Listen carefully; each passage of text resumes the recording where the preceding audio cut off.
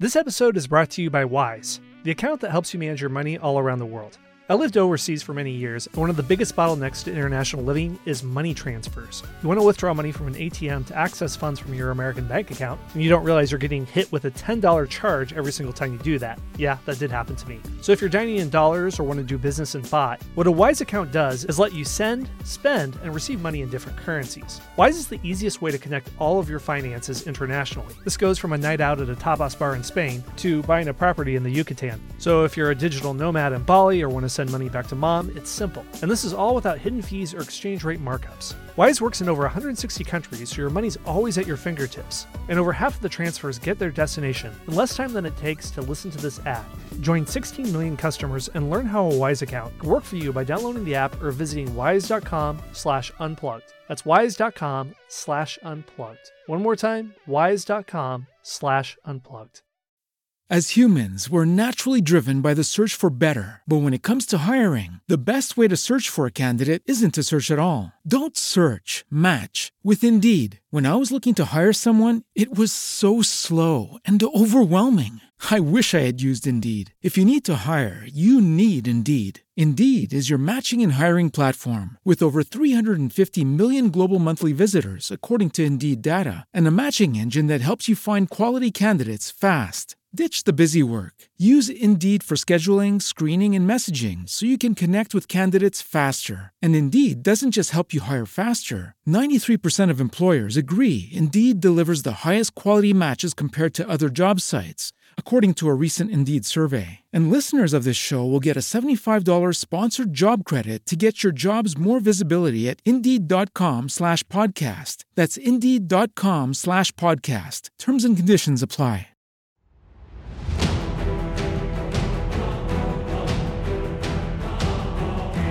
History isn't just a bunch of names and dates and facts. It's the collection of all the stories throughout human history that explain how and why we got here.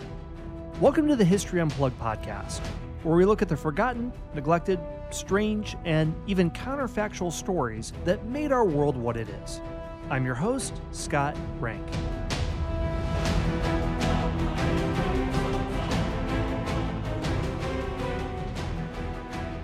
Hello, everyone. Welcome back to our series, Key Battles of World War I. In the last episode, we looked at 1915 and what was happening.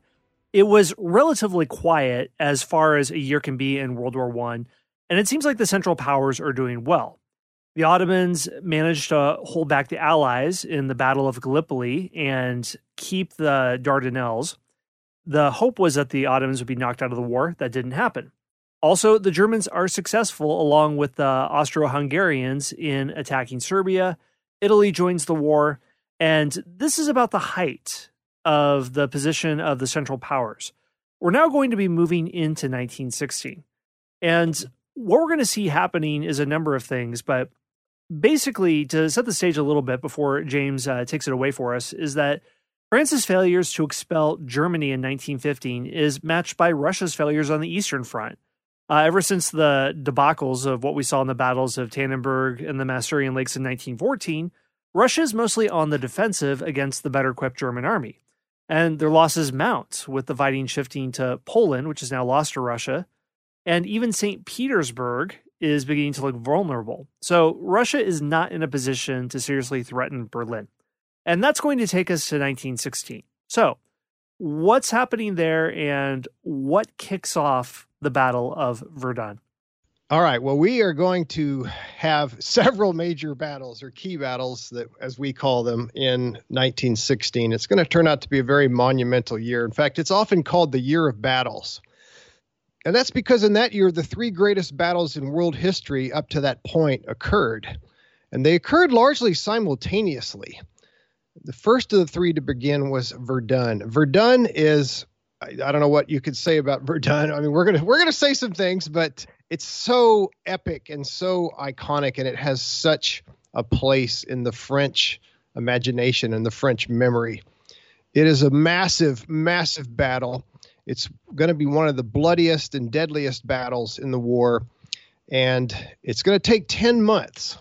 Scott and I were talking offline earlier about, should it really be called a battle or a campaign? You know, it's really more of a campaign because it's a long series of attack and retreat and counterattack and all that. But we're going to stick with convention and just call it the battle. 10-month long battle. And you also think of movement with a campaign. This is more of a tug of war. Yeah, exactly. There's a teeny bit of movement, but nothing like what you'll see in most other wars. So let's get right to it. Let's start by talking about the rationale behind the attack. Why did this even occur?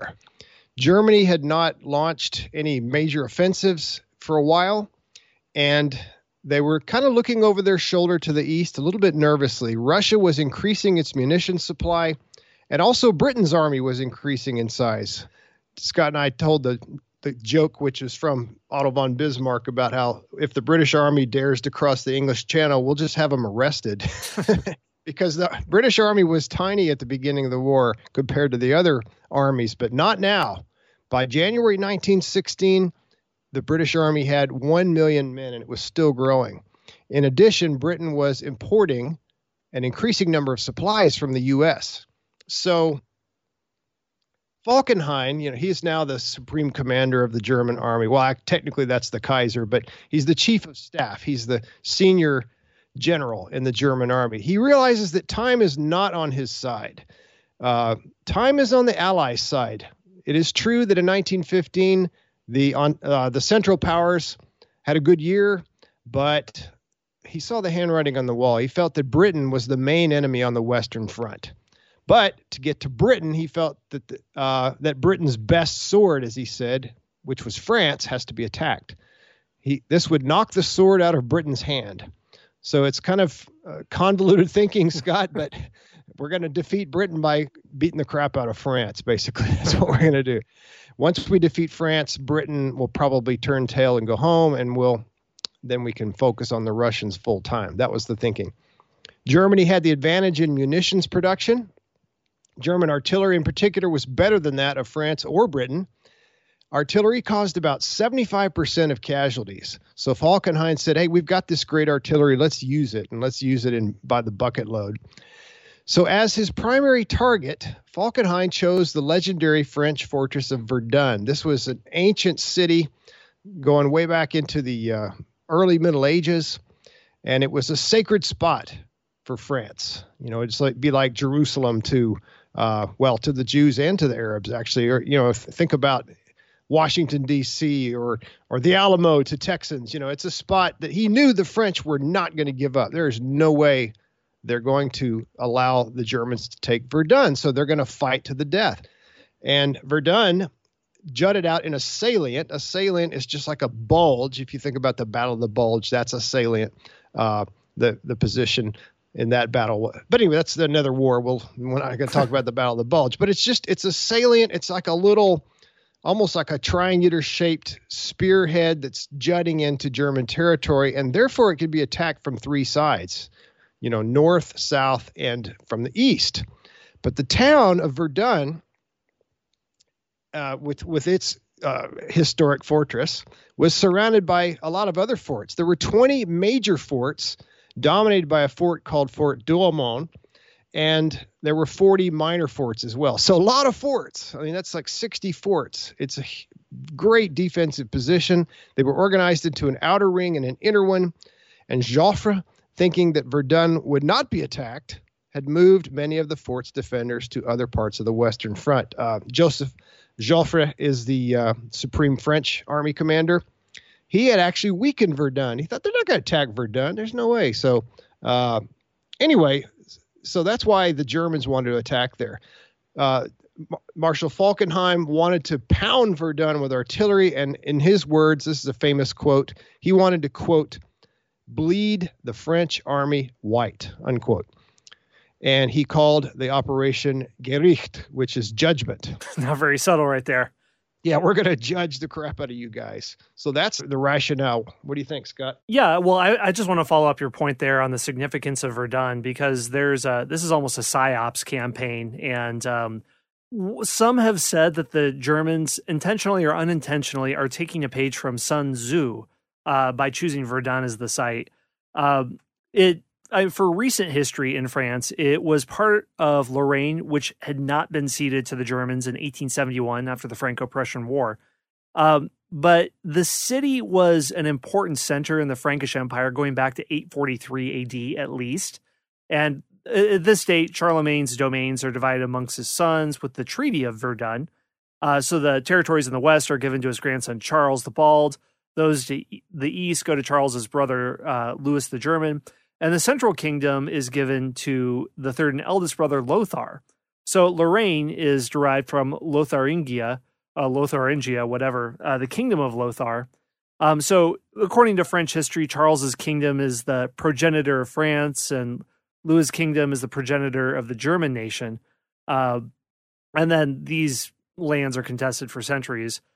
And France had fought, and Germany had fought over these land for a long time. Verdun was officially ceded to France as a result of the Treaty of Westphalia in 1648, which is marked as a major treaty that creates modern Europe in many ways.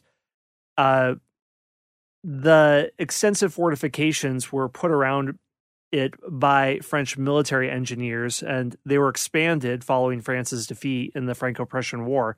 It was the last French fortress to face the German frontier, facing the German frontier to surrender.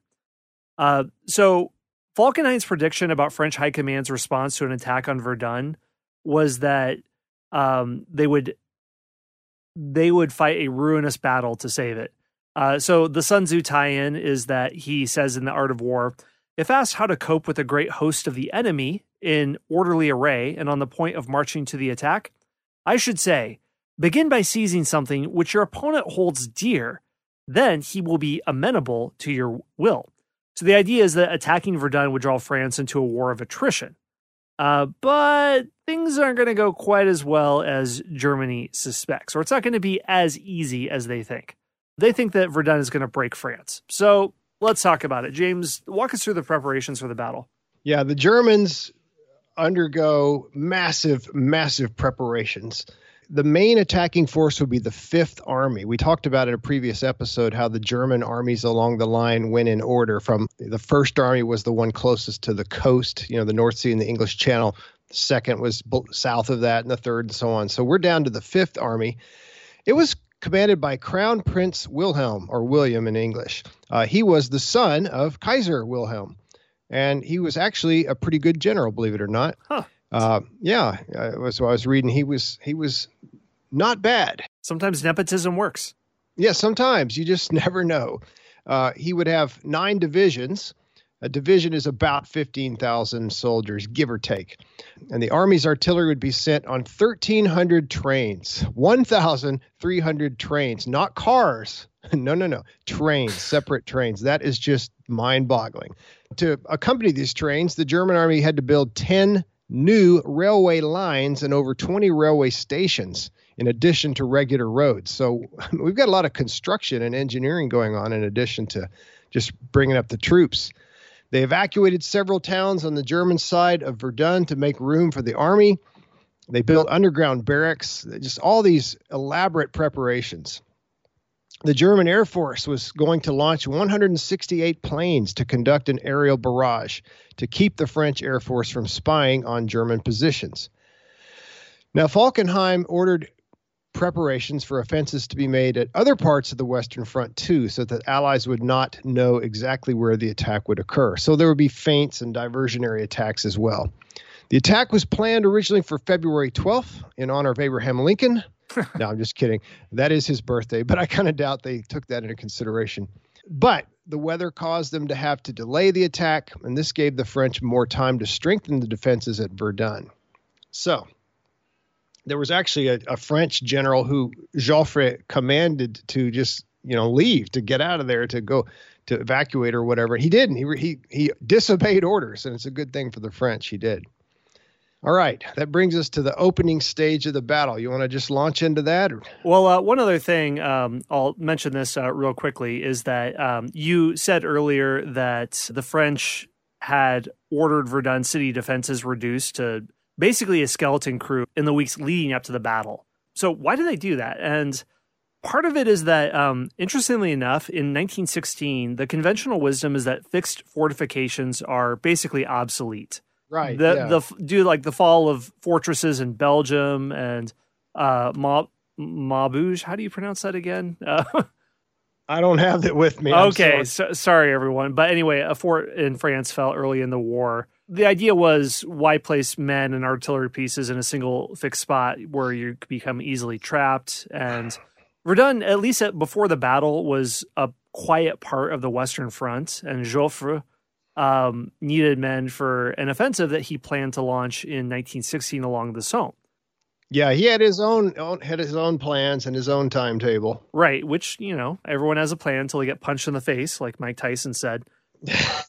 So anyway, all that to say, that at least explains why things are happening the way they are on the opening stage. So yeah, and it makes sense when you look at what happened in Belgium. When the Germans are bringing up these massive cannon that launch a shell that weighs almost 2,000 pounds and just rips through concrete and steel, reinforced concrete, like it was butter. I mean, it makes sense that they would be a little bit skeptical about the effectiveness of fixed fortifications.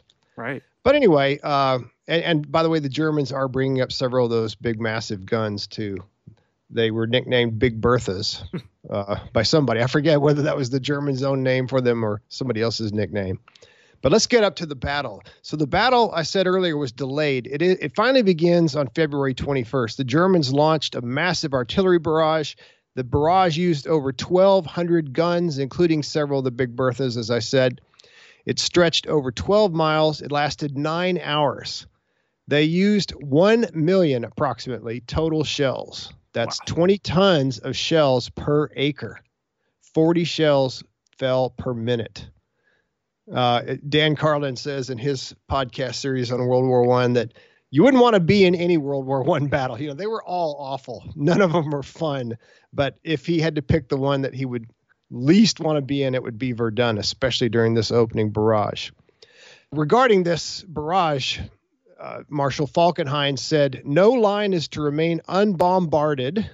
That's a word, and my grammar checker didn't like that one. But anyway, he said, "No possibilities of supply will be unmolested, and nowhere should the enemy feel himself safe." 1 million shells will do that. Yeah, when they're just raining down like it's a thunderstorm of steel.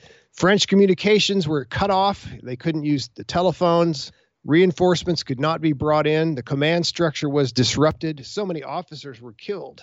What do you do if, let's say, your regimental commander, your colonel is killed? Well, okay, the lieutenant colonel takes over. Well, what if he dies? Okay, the major takes. What if he's dead? Pretty soon you've got these really people that are commanding way above their pay grade.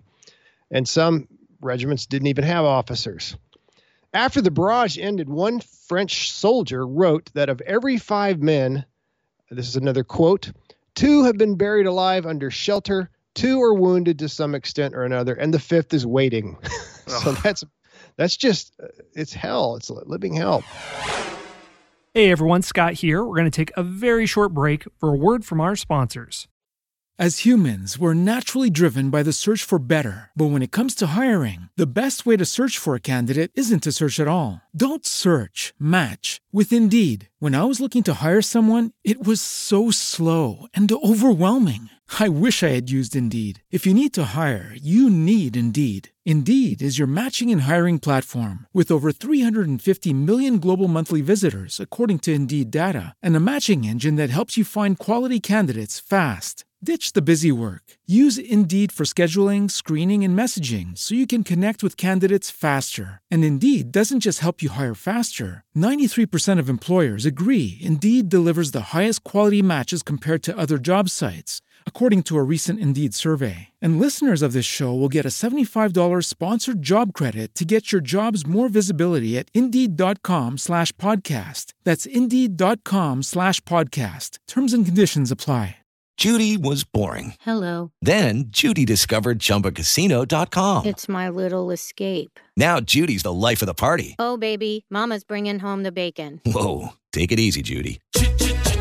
The Chumba life is for everybody. So go to ChumbaCasino.com and play over 100 casino-style games. Join today and play for free for your chance to redeem some serious prizes. ChumbaCasino.com. No purchase necessary. Void where prohibited by law. 18 plus terms and conditions apply. See website for details. Hello, it is Ryan, and I was on a flight the other day playing one of my favorite social spin slot games on ChumbaCasino.com. I looked over at the person sitting next to me, and you know what they were doing? They were also playing Chumba Casino. Coincidence? I think not. Everybody's loving having fun with it. Chumba Casino is home to hundreds of casino-style games that you can play for free anytime, anywhere, even at 30,000 feet. So sign up now at ChumbaCasino.com to claim your free welcome bonus. That's ChumbaCasino.com and live the Chumba life. No purchase necessary. VGW. Void where prohibited by law. See terms and conditions. 18 plus. On the second day, the Germans unleashed a flamethrower attack, and on day 3, they had advanced 2 miles, which doesn't sound like a lot, but for the Western Front, that's a lot. They had taken 3,000 prisoners in 3 days. On the 24th of February, the 4th day, the Germans broke through at Beaumont, not Beaumont, Texas, but Beaumont, France, and Samogneux. My French friend helped me with that one. That's north of Verdun on the left side of the battle line. The French had to fall back. They lost 10,000 more prisoners, and the war had become, at least for a little while, a war of motion again. It went from being static to dynamic. And on the 25th, the key French fort that I mentioned earlier, Fort Douaumont, fell. And it was captured by just one German sergeant and a handful of men. He was just walking around. Those guys were walking around. They couldn't find anybody, and they finally found a handful of guys, and they surrendered in short order. The German advance then stopped only 4 miles from Verdun. That night, Joffre realized he needed to do something fast. So he made a very good decision. And he gave the command of Verdun and the area to a man that's going to have a big future. We're going to be hearing a lot from him. In fact, in 2 world wars. Henri-Philippe Pétain. And Pétain, I think he was just a colonel at this time, but he shot up through the ranks really quickly. At least he was a colonel when the war began. Pétain was told that Verdun must be held. And he also did something really masterful. He opened a supply line to Verdun, and it became known as the Sacred Road. Eventually, this one road came from further to the west, and it brought in 190,000 men and 23,000 tons of ammunition. This must have been a constant conveyor belt of humans going back and forth there. Yeah. At some point, I think there were 14 or 10 or 4. The number 14 sticks at me. I should have written that down, but it was like 10 or 12 or 14 trucks every minute were coming in. It was just like you said, like a conveyor belt of trucks coming in, going out, coming back. And Pétain also set up a rotation system for the soldiers so that you didn't just have guys that were stuck in Verdun all the time and other guys that never were there. So he would move soldiers out and bring in some fresh reinforcements who hadn't been there, generally serving about 2 weeks before being relieved. By the end of this campaign, which is going to be by the end of the year, about 75% of the entire French army had spent at least some time in Verdun. That's simply amazing. Pétain also ordered his own artillery barrage of the German lines. And by the end of February, German and French casualties were roughly equal. And one French casualty, Scott and I love to drop names for people that are going to have big futures, or at least I do. There was a young lieutenant named Charles de Gaulle. He's going to have obviously a huge future, but at this time he was a very young lieutenant. He was wounded, but I guess fortunately for the French people in the future, he was not killed. So that takes us down through February and March and up to the spring. Or actually that takes us in through February. We're about to go into March. All right. Well, yeah, let's keep going. So what happens in the spring? So on March 6th, the Germans launched another barrage, and as if they hadn't, blown them up enough, let's blow them up some more. Let's use those shells we have, and an infantry attack. The Germans established themselves behind the initial French front line, so they were continuing to make progress. More French soldiers are surrendering. Things are not looking good for France at this point. It's looking like Falkenhayn's plan had succeeded. But the French counterattacked on March 8th, my birthday. They did it in honor of me. Yeah, before you were born, seeing into the future. Yeah, they had the gift of prophecy. Anyway, the Germans were slowed down and unable to advance. On the 15th, the Germans made 5 successive attacks on another one of the major forts surrounding Verdun, Fort Vaux. It failed. The village of Vaux, however, changed hands 13 times. The guy whose job it was to raise the flag, he was probably exhausted. It's like, oh, whoop, up goes the German flag. Nope, down goes the German flag. Up goes the French flag. And so on. It'd be exhausting to be a villager there. Am I saying Vive la France or Deutschland über alles? What am I saying here? Right. So the German attack is starting to stall a little bit. In the first 5 weeks of Verdun, a German soldier was killed on average every 45 seconds. Killed every 45 seconds on average, and it was even worse for the French. Joffre gave an order to the defenders telling them not to ever surrender, to hold out at all costs. He said, "You will be those of whom it is said, they barred the way to Verdun." So, in other words, not in my house. You're not coming in.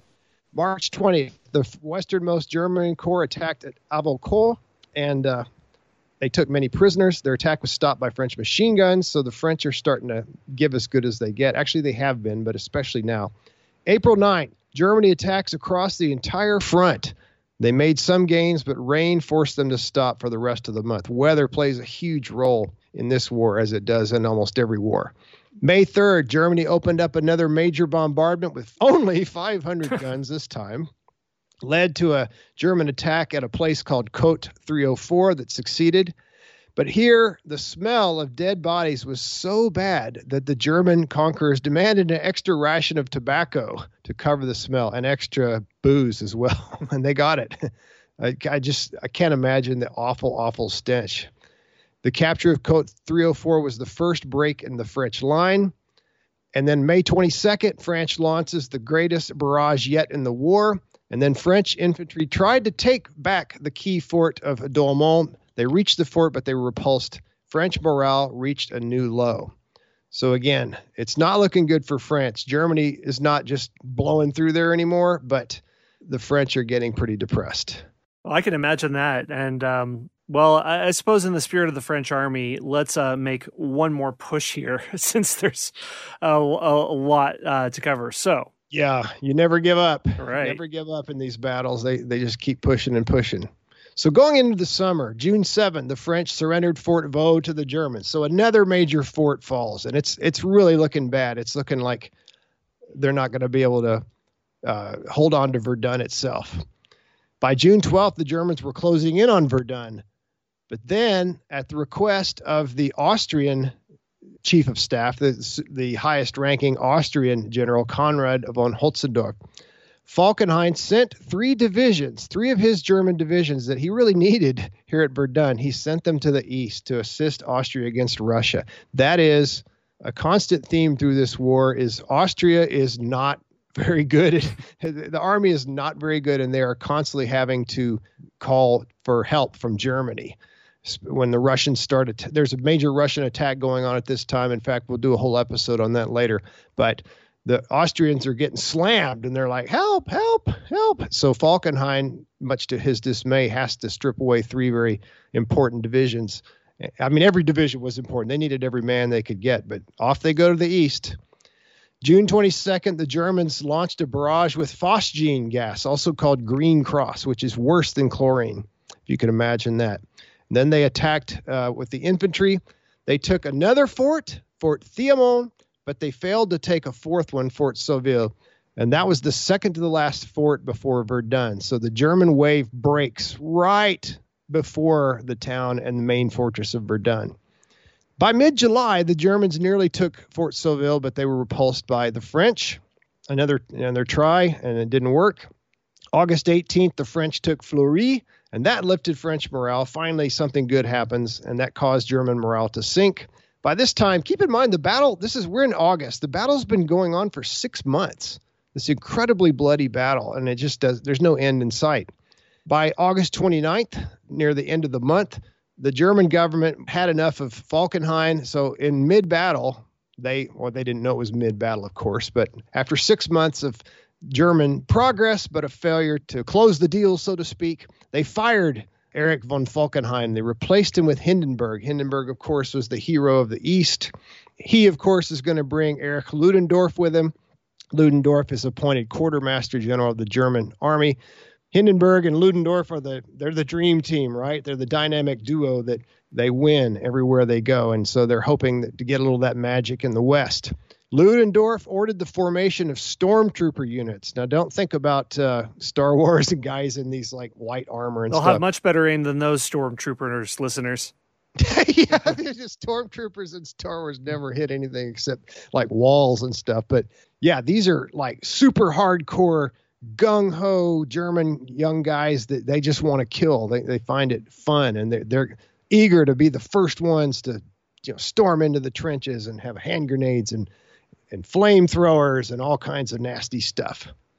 Well, one thing I just want to pause here to mention, to bring in another element, because this is going on for months and months and months. Outside of the battle, what does this mean to nearby residents? What we'll see here in Verdun is a common story in World War I that we've seen over and over again, and that is refugees. Major battles like this trigger a refugee crisis. We saw episodes before when Russia was fleeing east and going through Poland. It burned fields so the pursuing soldiers wouldn't have any food, which triggered a huge refugee crisis. We saw that with refugees fleeing in the Balkans. And the same thing is happening around Verdun, where people are fleeing their homes in terror. They have little or no money, nowhere to go. Sometimes they're taking whatever possessions they have on their person, maybe in a wheelbarrow or a handcart. There's a description of what happened to these people from a writer, David King, and this is what he saw when they were coming out of Verdun. He said, "Suddenly, freakish shapes loomed up on the road ahead.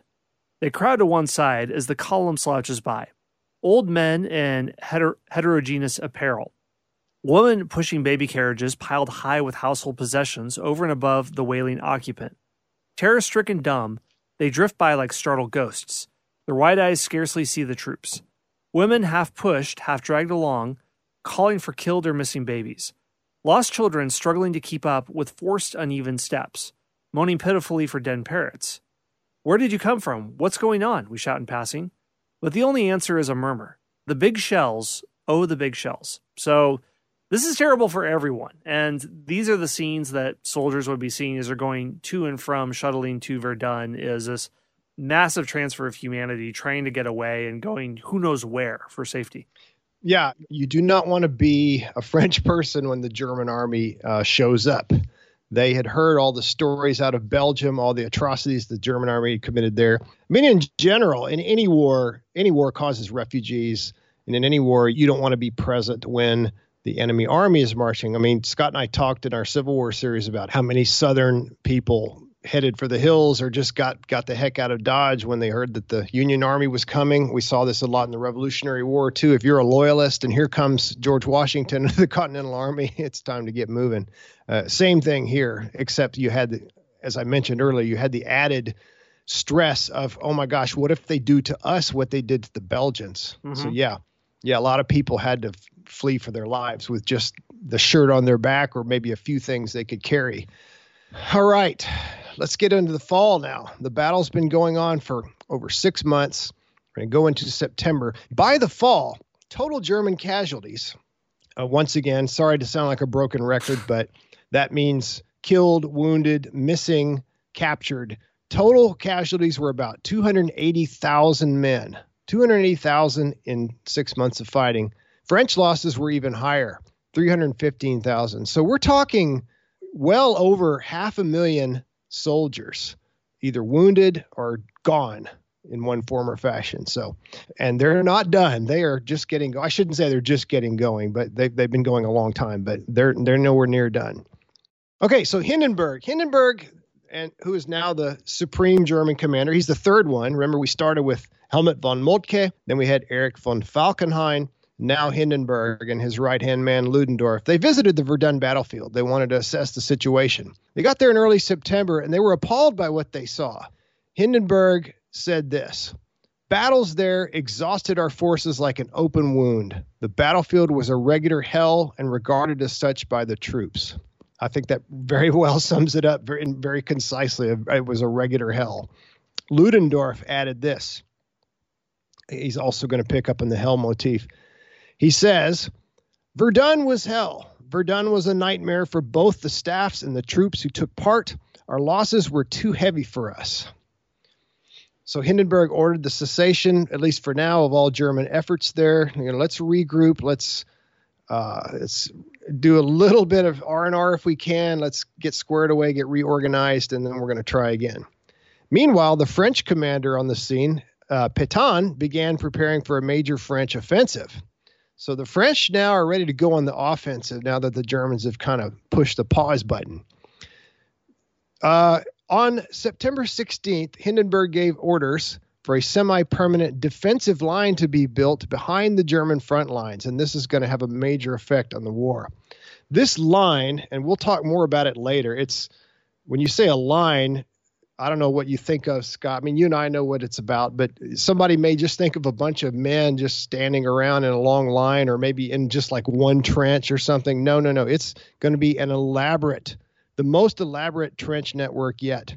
And it's called the Hindenburg Line by the British, although the Germans called it the Siegfried position.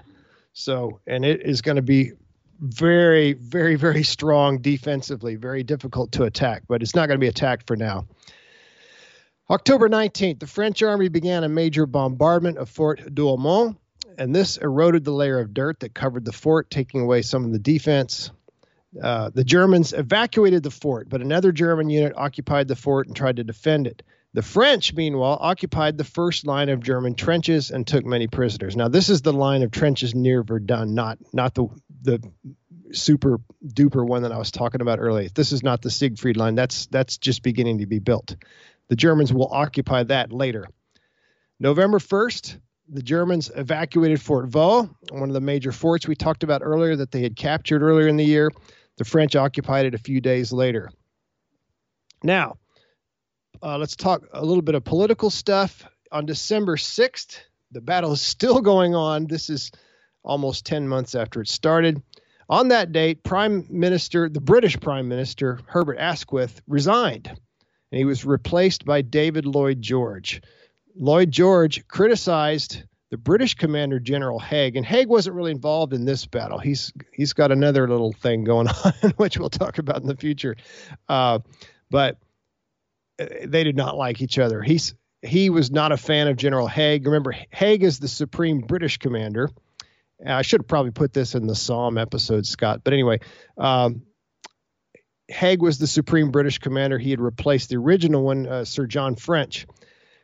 And Lloyd George said, Haig does not care how many men he loses. He just squanders the lives of these boys. I mean, to save some of them in the future. And that reputation has stuck with Haig right down to the present. I don't know if it's fair or not, but more on that later. Speaking about people being removed or replaced, we've had several lately, haven't we, Scott? Yeah, people are changing horses midstream all over the place. Exactly. These guys weren't getting results. They weren't bringing that fabulous breakthrough, miraculous victory that everybody was hoping for. So on December 13th, it's France's turn to replace somebody, and the French government replaces Joffre, the man who had kind of been the hero of the Marne, but now he's the goat. He's removed as the French commander-in-chief, and he was replaced with a man named Robert Nivelle. Hey everyone, Scott here. One more brief word from our sponsors. As humans, we're naturally driven by the search for better. But when it comes to hiring, the best way to search for a candidate isn't to search at all. Don't search, match with Indeed. When I was looking to hire someone, it was so slow and overwhelming. I wish I had used Indeed. If you need to hire, you need Indeed. Indeed is your matching and hiring platform with over 350 million global monthly visitors, according to Indeed data, and a matching engine that helps you find quality candidates fast. Ditch the busy work. Use Indeed for scheduling, screening, and messaging so you can connect with candidates faster. And Indeed doesn't just help you hire faster. 93% of employers agree Indeed delivers the highest quality matches compared to other job sites. according to a recent Indeed survey. And listeners of this show will get a $75 sponsored job credit to get your jobs more visibility at Indeed.com/podcast. That's Indeed.com/podcast. Terms and conditions apply. With the Lucky Land Slots, you can get lucky just about anywhere. This is your captain speaking. We've got clear runway and the weather's fine, but we're just going to circle up here a while and get lucky. No, nothing like that. It's just these cash prizes add up quick. So I suggest you sit back, keep your tray table upright, and start getting lucky. Play for free at LuckyLandSlots.com. Are you feeling lucky? No purchase necessary. Void where prohibited by law. 18+ terms and conditions apply. See website for details. With Lucky Land Slots, you can get lucky just about anywhere. Dearly beloved, we are gathered here today to... Has anyone seen the bride and groom? Sorry, we're here. We were getting lucky in the limo and we lost track of time. No, Lucky Land Casino, with cash prizes that add up quicker than a guest registry. In that case, I pronounce you lucky. Play for free at LuckyLandSlots.com. Daily bonuses are waiting. No purchase necessary. Void where prohibited by law. 18+. Terms and conditions apply. See website for details. Nivelle had been an artillery colonel at the beginning of the war, but he had risen up rapidly through the ranks. He famously proclaimed at Verdun, and let's see if I can do my best Gandalf impression. He said, okay, here we go. They shall not pass. Take that, Balrog. I kid you not, people. He said he actually did say that. They shall not pass. I mean, J.R.R. Tolkien was also wounded in World War I, and I can't remember which battle. It wouldn't be this because he's British and it would take British involvement. But, I would like to think that maybe he heard that and that influenced what he wrote later. It wouldn't surprise me. He probably read it in a newspaper or something. But anyway, I don't know if Nivelle took a staff and crashed it to the ground, breaking rocks up and scaring a Balrog that was in the vicinity. Probably not. But anyway, sorry, folks. I'm a Lord of the Rings nerd. I'm getting sidetracked. So let's get back to the real war. Nivelle, the new French commander, supreme commander. Y'all, I hope y'all are taking notes. You got to keep up with these guys. They keep changing. If you don't like the current commander, just wait a while. Just wait 5 minutes. Yeah. Well, except in the British case. Spoiler alert, Haig is going to stick. I don't know if that's a good thing or not. But again, we'll let you be the judge of that later. Nivelle, the new French supreme commander, ordered another attack on the German lines north of Verdun. It began with, you guessed it, artillery barrage. And 1 million shells. So listener, just throw out some ridiculously high number and you'll probably be not high enough. These shattered the German defenses. And despite terrible weather, the French captured 2 towns that had been lost in February, including the town, not the fort, of Douaumont. And that was it. The Germans were done. Their attack had started out really well, made some progress, but the French just were bringing in too many guys. Fresh guys. The Germans were not replacing troops like the French were, and the French had a great supply situation.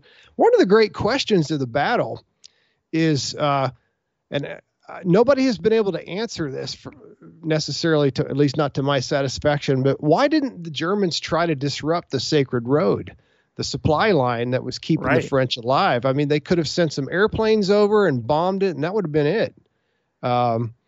They didn't.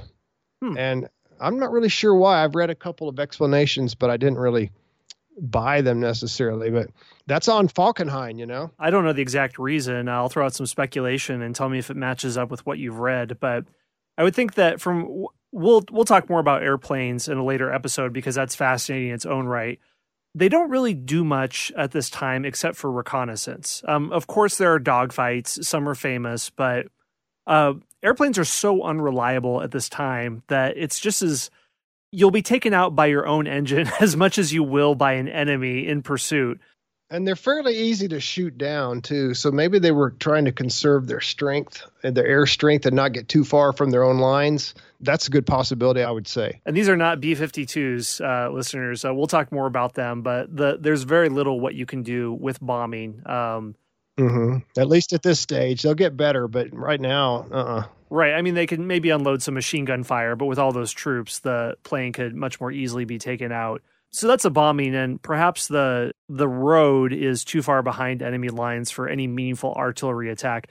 That would be my guess based on very little. But what have you read, James? What are theories on that? Honestly, I don't remember everything. I've read so much, but I think those were certainly theories that have been mentioned in some of the writing. But the fact of the matter is they didn't. And so that kept France alive and gave them the ability to not only stop the German assault, but to push it back and push the Germans back eventually to the Hindenburg Line. So the battle ends in December after the 13th, and the battle had lasted 299 days. That is just mind-boggling. You can fit 50 of the 6 Days War between Israel and surrounding nations in 1967 in this battle. Yeah, 100 Gettysburgs, Gettysburg, the longest battle of the Civil War, 3 days. This is 299. But again, it's really a series of battles that occurred in roughly the same spot. So, want to sum up the results? Yeah, you take it away, and then I'll give my own spin, and all right, we'll see what works. Let's do it. The Germans ended up retreating, as we said, and they were more than 4 miles from Verdun. Overall, the battle, as I've already basically said, was a failure for the Germans. The French were bled white. Remember how Falkenhayn said we're going to bleed them white? And he succeeded, but what he didn't plan on was that the Germans were also bled white. Both sides were just absolutely devastated. 75%, maybe even 80% of the entire French army had served in at least part of the battle. I think I already mentioned that, but it bears repeating that, if you were a French soldier years after the war and you went to a reunion or you met other French soldiers, the chances are overwhelming that they would have also served at Verdun, and you would have too. Total casualties were at least 700,000. Remember, listeners, that these casualty figures are very doubtful. Nobody knows for sure who was killed or how many were killed at any of these battles. So these are just very rough estimates. And you read different sources and you'll see very different numbers, as I've noticed. Some casualty estimates are as high as 1 million total, 1 million. And of these casualties, most people wouldn't say as high as 1 million, but of these casualties, about 300,000 total, combining both sides, were killed. That's about 1 death for every minute of the battle. And again, that's mind-boggling, especially when you consider that this battle lasted 300 days, almost a year. And there's 1 soldier killed every minute on average. The French probably lost slightly more than the Germans. About 10% of all French war dead in the entire war were from Verdun. 1/2 of Frenchmen between, it's just it's staggering, the massive scale of this battle. 1/2 of Frenchmen between 20 and 30 years old were killed. So again, I think it's 1/2. Yeah, my word processor changes fractions to these tiny little things I can barely read, but it's 1/2. The French army's offensive capabilities were shattered, at least for now. There's not going to be any more French attacks for a while. General Pétain's reputation soared. He's the hero of Verdun. He came to be identified with a more caring and human approach to French soldiers. He was promoted to Marshal. That's the highest rank in the European armies. It's roughly equivalent to a 5-star general in the U.S. Army. And there would be no more major offenses for a while, but the two sides continued to bombard and harass each other. Remember that World War I, you had almost constant fighting, just not always major fighting. There were trench raids. There were always snipers trying to pick off enemy soldiers. Machine guns would rattle off, every day pretty much. So there's never, or I shouldn't say never. Never say never, right, Scott? Right. But there's rarely a day when there's not somebody killed and some kind of combat going on, but just not the major combat like you have at Verdun. Now, what's interestingly enough, there's another equally massive battle, in fact, more massive, going on at the same time called the Somme, and we're going to do an episode on that a little bit later.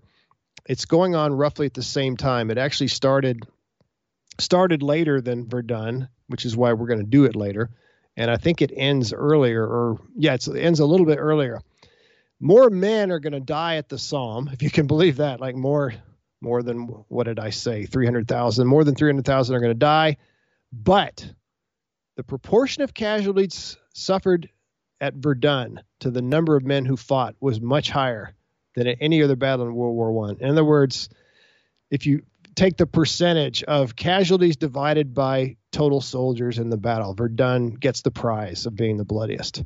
Also, the number killed per square mile was the greatest at Verdun. Verdun was also the greatest air battle. It demonstrated the importance of air superiority. So there were a lot of planes, even though they didn't go destroy the French supply line or couldn't for whatever reason. But there's a lot of air-to-air combat going on. And to this day, the battlefield is still cratered and pockmarked. Many unexploded shells, maybe as many as 12 million, still remain. So if you go over there, be careful, people. Don't watch where you step. Trenches can also be seen. I'm sure that you can't. There's areas that are probably. I've never been there, obviously, but I'm sure they have signs and you can't go here and all that. And later, interestingly enough, an ossuary was built. That's a big place where bones are held. It was built to hold the bones of about 130,000 unidentified soldiers of both sides that were collected from the battlefield. So that wraps up my part. Scott has a few more things to say, but again, just a battle that we just can't even wrap our brains around because Americans have never seen anything like that. Right. And it's cliche to say something is hell.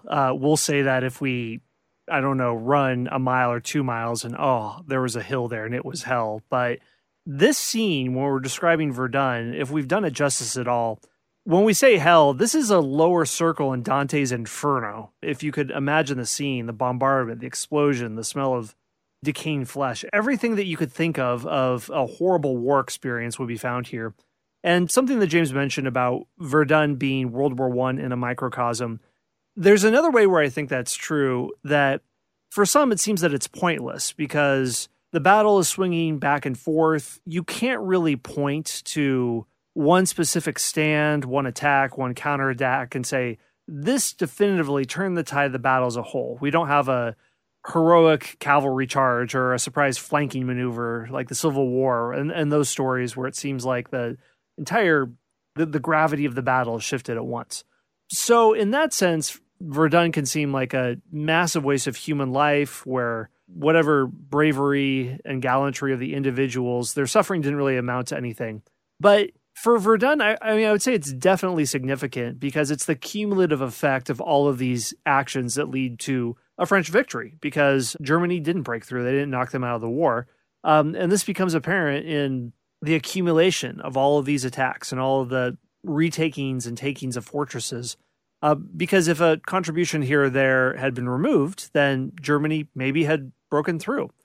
So if there is a waste, I'd say it's on the German side, because for the Germans, the hundreds of thousands who died in battle, they had to abandon their position.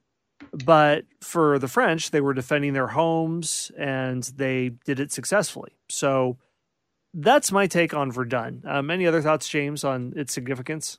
No, I think that was a good summary. It's just something that nobody ever seen before, and I don't know that we've seen anything like it since in terms of just the massive scale. Maybe the Eastern Front in World War II, but that's another story.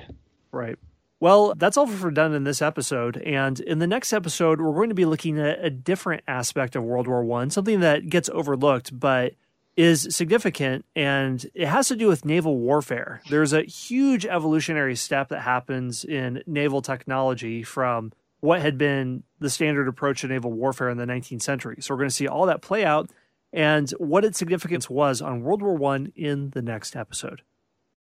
Okay, well, that wraps things up for today's episode. Thank you so much for sticking with me to the end. Once again, I want to start things off by thanking the Spy Masters of History Unplugged. I'll explain what that is in a second.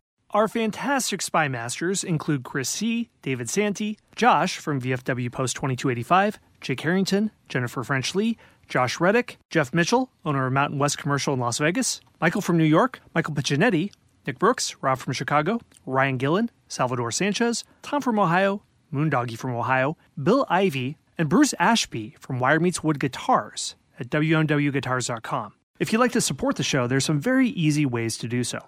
First, go to the site halfpricehistory.com. I've worked out an arrangement with a lot of the authors who've appeared on this show, and you can go there and get their books for 50% off. All you have to do is go to halfpricehistory.com and enter the promo code UNPLUGGED at checkout. Second, please leave a review and subscribe to this podcast on your favorite podcast player of choice, whether Apple Podcast or Spotify or Stitcher or whatever. Third, join our Facebook group. You can go to Facebook and search for History Unplugged. There, you can talk with other fans of the show about recent episodes, what you liked, what you didn't like. Also, I have exclusive content there, such as live streams where I do live versions of podcast episodes where you can leave feedback as I'm talking, and I will address it on air. Last, and I think this is the best, is to join our membership program, the Knowlton's Rangers. The Knowlton's Rangers were George Washington's spies during the Revolutionary War, but it's also the name of the membership program for History Unplugged. If you go to patreon.com/unplugged, you can join the membership program at 3 levels. If you join at the Scout level, you'll get all 400 episodes of History Unplugged absolutely ad-free and early access to new episodes. If you join at the 2nd level, the Intelligence Officer level, get all the stuff that Scouts get, along with bonus episodes. There's currently about 40 of them, including series on Audie Murphy and Operation Long Jump about the Nazi attempt to assassinate FDR, Churchill, and Stalin in 1943. Finally, if you join at the Spy Master level, you'll get a shout-out to you and or your business at the end of each episode. You get a 3-pack of hardcover history books, and you can find out what those are if you go to patreon.com/unplugged. Finally, you can ask me a question about history on absolutely any topic on Earth, and I will research it and devote an entire episode to your question. Probably about 30% of the questions in the archive for the show have been based on these sorts of questions. So there you go. Go to patreon.com/unplugged to learn more. All right, well, that is all for today's episode. Thank you so much for listening, and I'll see you next time.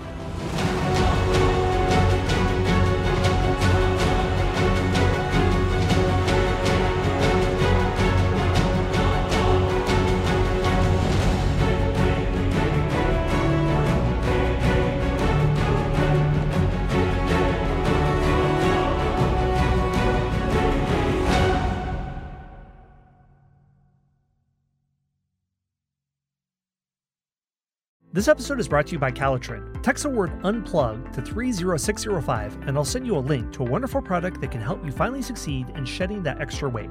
I took Calitrin for several weeks last year, and I felt great in several ways. I felt stronger, my workouts felt easier, I slept better, I was noticeably trimmer, there was no downside. Text the word UNPLUGGED to 30605 right now to see this week's special offer on Calitrin. Calitrin contains collagen, the most abundant protein naturally occurring in the human body, which decreases as we age. Taking Calitrin promotes better sleep, more energy, less joint pain, and best of all, weight loss. Calitrin has an 86% success rate with their 90-day supply, and this week, take advantage of my special offer. Buy the 90-day supply and get an extra month free plus free shipping.